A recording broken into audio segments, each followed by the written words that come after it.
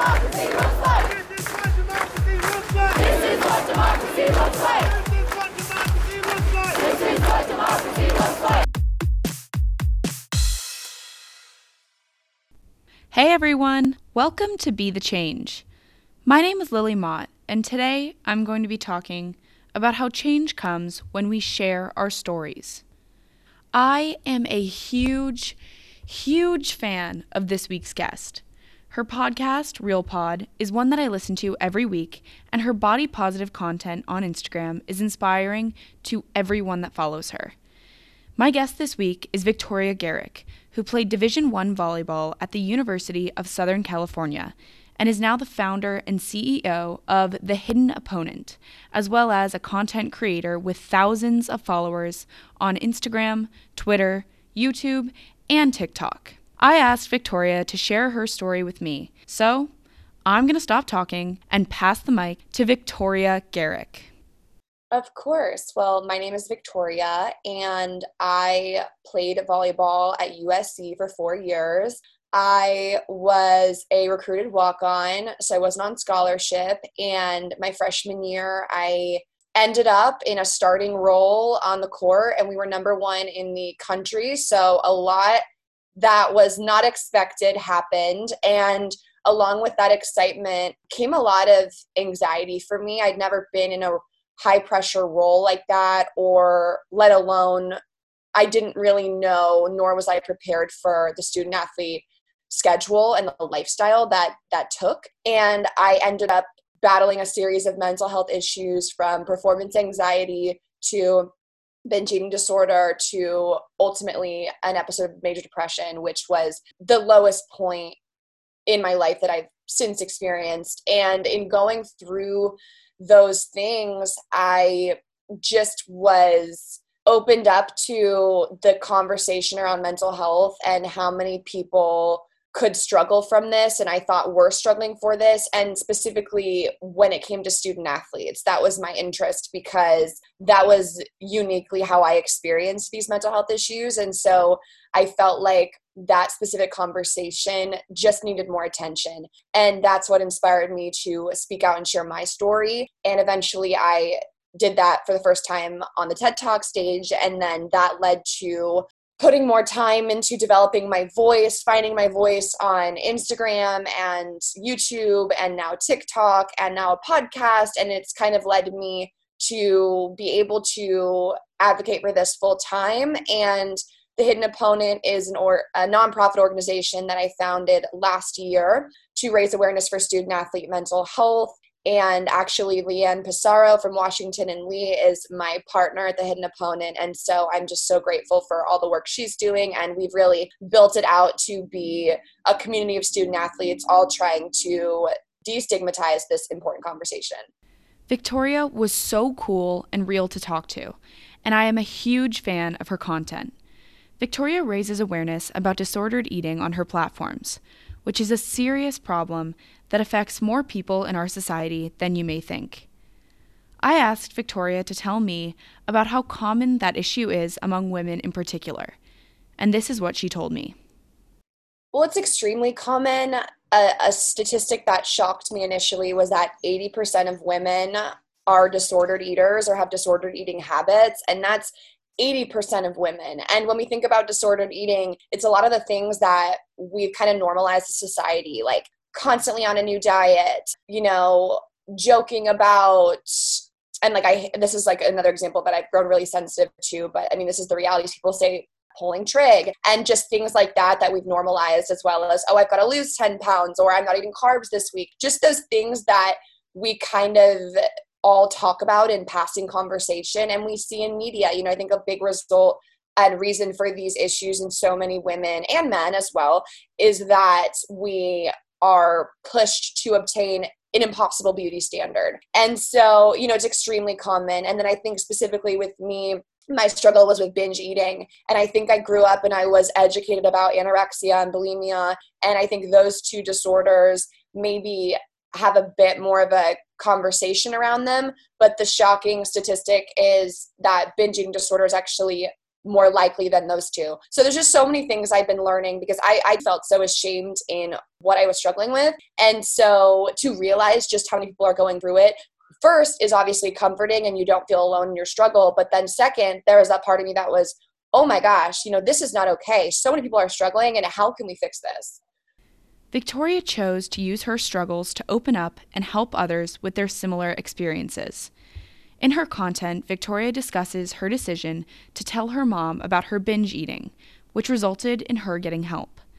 I asked Victoria to tell me more about this experience, and she told me about some of the moments that caused her to seek help in improving her mental health. So I think I got to a point where I really felt truly helpless. I just really did not think I could do this by myself. It was almost like the depression and like the struggles was so consuming that I could no longer put up a front and just act like everything was okay. And so it was almost like I was in this position where I couldn't not tell someone, because it was just like, for me at least, it took over how I was acting every single day. And so it was almost like just that in itself, how I looked. I was pale. I had acne. I was stressed. And not to say anything's wrong with having acne, but I just typically have clearer skin. So it was like my parents could visibly see like changes in the way I looked that were a result of my mental health just deteriorating. And so that was a factor. And then the eating obviously was, aside from the depression, you couldn't really see that struggle. That was a big secret. And so I think what led me to telling my mom about it was I just felt so helpless with what was going on. And I think I actually had a nutritionist on staff kind of tell me she thought I had this issue. And so I felt like I had been anointed with this binge eating term. And I almost felt like I had to tell my mom, because it was now not just like I had this issue with food, but it was, whoa, a licensed nutritionist has told me I think you have a binge eating disorder. So that's kind of what led me to telling my mom. But in both cases, with letting people in and having them know what I was going through, they were able to help me. And that was game changing, because the resources and the support and the love that I received is something I just couldn't have done on my own. So, I encourage anyone who's struggling or going through something to open up to just even one person about it, because it's going to help so much to have someone else helping you fight that battle. I mentioned Victoria's podcast, Real Pod, earlier. And if you're looking for some inspiration and real, true emotions, take a listen to one of her episodes. From the athletes to psychologists to change makers she's had as guests, I have found them all to be so uplifting, and her podcast is a real go-to for when I'm feeling uninspired. I asked Victoria, what do you do or think about when you've had bad days and you don't feel great about yourself? And this is what she told me. So personally, when I have those days, I definitely try to show up with compassion. So, okay, Victoria, this is something that you've really struggled with for a really long time. If you're having these thoughts or something is triggering you, I understand. Like, this is not an easy thing. So I think, number one, not judging the fact that I'm not feeling great and I'm having these thoughts that are old toxic thoughts, but just being like, okay, I get it, girl. This makes sense. The same way I would talk to a friend or someone like that. And then I try to change the focus, because usually when I'm feeling bad about my body, it's about how my body looks or how much I weigh. It's things like that, or I don't fit into the size gene. And so I try to shift the focus away from my appearance and shift into a mindset of what my body does for me. So today I am able to use 2 feet to step out of my bed. And that's something that like a lot of people who have that ability take for granted. And so I just, those 2 things, try to be compassionate and be patient with myself as I navigate the day. And I understand this is going to be a hard day, but I'm strong enough to do it. And then second, just reminding myself, my body, it's about what my body is doing for me, not how my body looks. Social media has become routine in many of our lives, but but it can also be a source of anxiety and self-doubt.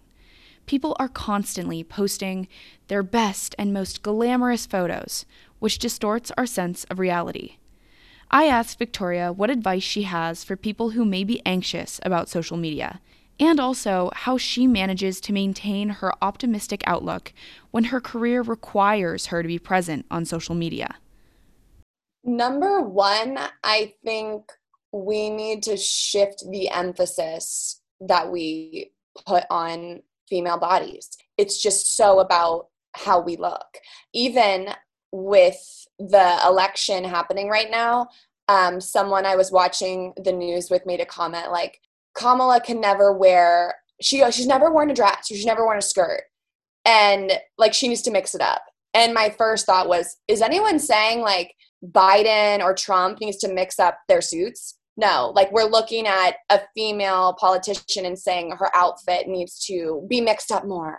And that's just a small example of how when we look at women, it is so much about the presentation and the body type and if they're pretty or not. And so I think like taking that emphasis away, it's obviously a big thing. So to the second part of your question, I don't know if we can change that. I think that's a small change that we each can control in our own lives. It's a change I try to make. Like when someone takes a picture of me, I don't go look at it to see if I look good because I'm no longer going to let that be a priority for me. I took the picture, the moment was captured, and I'm going to be a moment girl, not a appearance girl. So like those are little things in my control, but I try to shift for my own self. And I also try to be that way when I look at other people. I also think too, just the toxic diet culture that lives online with the edited pictures we see and the toxic content we see and the way it's just circling around and it's liked and it's commented on and it's popular content. I think that's a huge issue. I think we're probably closer to making steps to change that issue first. I've seen I think London, they're working on possibly having edited pictures be required to have a little watermark or something that says this picture is Photoshopped, so that when you see this picture, you know this is not realistic. So I think there's little things we're starting to see. I definitely think there's been an uproar in this conversation in a really positive way, and I only think that can have positive ripple effects. Victoria talked about how her feed is full of body positivity and uplifting posts. There's been an increase in this type of content on social media, but there are also many people who still won't accept the movement. I asked Victoria to tell me about the changes she's hoping to see in the way society treats eating disorders and body image, and if she's optimistic that we can make those changes. This was her response. Right. I love this question. Well, number one, make cuts, unfollow, mute, delete people who don't make you feel good about yourself. It's so important to be protective over the environment you live in every day. And social media is an environment most of us live in every single day. So, making that change is huge. And I even joke with my friends, like if I go to my Explore page, it is so uplifting. It is so positive. It is so not toxic because that's not the content I engage with. But obviously, like you said, this is my career. So I go out of my way to seek other creators and other motivators who have similar messages and who are positive and uplifting. So as a result, that's what my feed is full of. And then like my other friends click on their Explore and it's models and bikinis. And it just shows like what you engage with, the platform's going to send to you. So that's so important. And then secondly, in terms of like how I strike a balance, it's difficult. I think like when people look at their screen time every day, people are disgusted if their screen time is like above 5 hours. For me, my screen time every day is, I'm not kidding you, like 8. But the reason is because that is where I work. Like I post TikToks, my podcast on there, Instagram, like YouTube, upload comments. So it's tough for me because I would love a day where I don't have to be on my phone. And I think when I'm going out to dinner with someone or if I'm going on a walk or if my mom and I run to get coffee, I always leave my phone at home. I'm just like, I want to detach. So I try to not have it on me when I don't have to. It's weird. Like I think another thing too is I never go on Instagram just to like scroll and like see what my friends are doing. I go on Instagram to like create content, get inspired, or get up to date with like something happening. So I also, in a weird way, am always using social media, but it's always in like, I guess, a business way for me, not a luxury way. So I don't know. It's just stuff I navigate on the day to day. I definitely get overwhelmed and stressed with the amount of people who I know are seeing my content, but it just is part of the game. And I'm so grateful because there are so many people who support me, and I feel so motivated and inspired by the people who message me and comment. And that's ultimately what I care most about. Okay, so of course we're talking about change. So it was time for me to ask my favorite question. What advice do you most want to share with young people who want to make a change in this country? And this was Victoria's answer. Well, I would encourage them to come over to the Hidden Opponent, because the whole purpose behind founding that movement is to create a platform for other student athletes to have a voice. I had so many people come to me and say, I have a story too, or how did you get started advocating? I want to do the same, or this made such a difference for me, so I want to make a difference in my community.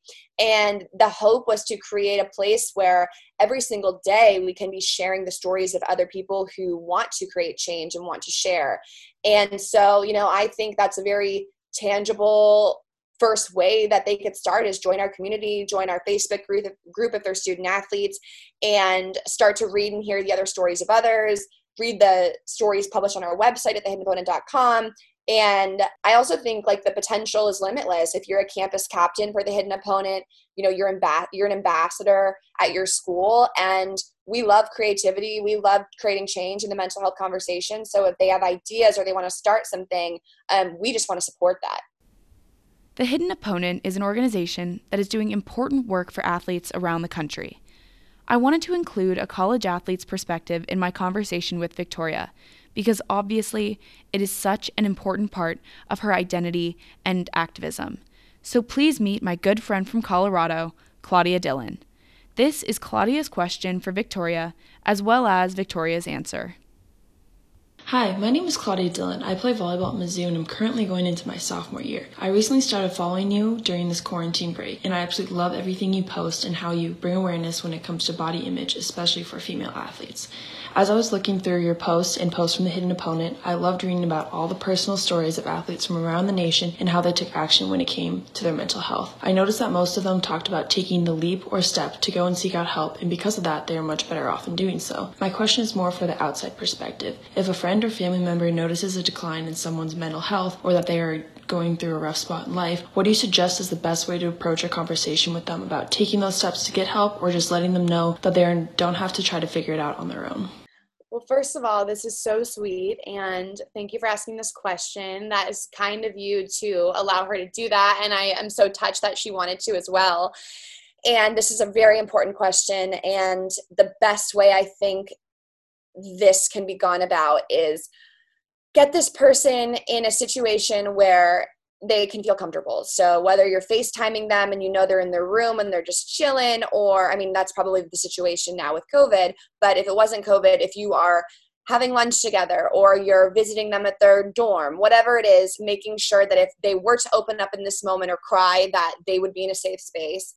So that's the environment key. And then secondly, saying to them, hey, I've noticed blank. So, hey, I've noticed that you haven't been showing up to team meal, or hey, I've noticed that you are quieter than usual, whatever it is. And the important thing is not to attach judgment. So you're not saying, I've noticed that you're super quiet. What's wrong with you? Are you sad? Were you crying? So we're not judging. We're just stating what's the obvious. And then saying, and if you ever need anything or you ever need anyone to talk to, I hope you know that I'm always here for you and I will support and love you no matter what. So you're basically not even asking a question. You're just stating to them, I've noticed something's changed in you, and I just want to remind you that if there's anything going on, you can totally trust me, and I love and support you. And I think in that situation, you haven't forced them to talk about something that might be uncomfortable for them, but you've also let them know what's important for them to know about their relationship with you. And then trusting that if they feel comfortable, they will come to you. And I think it's healthy to leave it at that. I think especially with the way we care and worry about our loved ones, it can be really draining to constantly feel like you need to control someone else's life. And I've learned the hard way that we can't control anyone but ourselves. So if someone wants to open up to you, they will open up to you. But the most that you can do is let them know that they can definitely do that.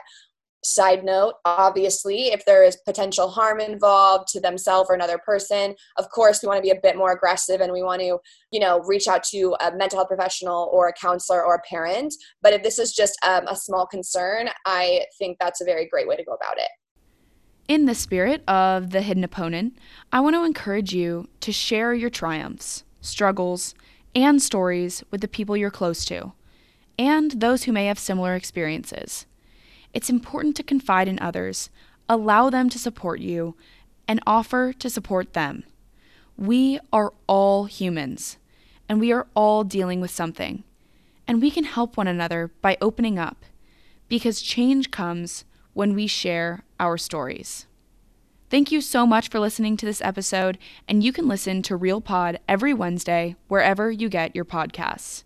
Follow Victoria Garrick on Instagram and Twitter at Victoria Garrick, and check out her YouTube channel too. If you want to talk about anything I mentioned, please reach out to me by email at lily@bethechangepodcast.org or on Instagram at bethechangepodcast. Tune in for my next episode, but until then, be the change you wish to see in the world. Bye, guys.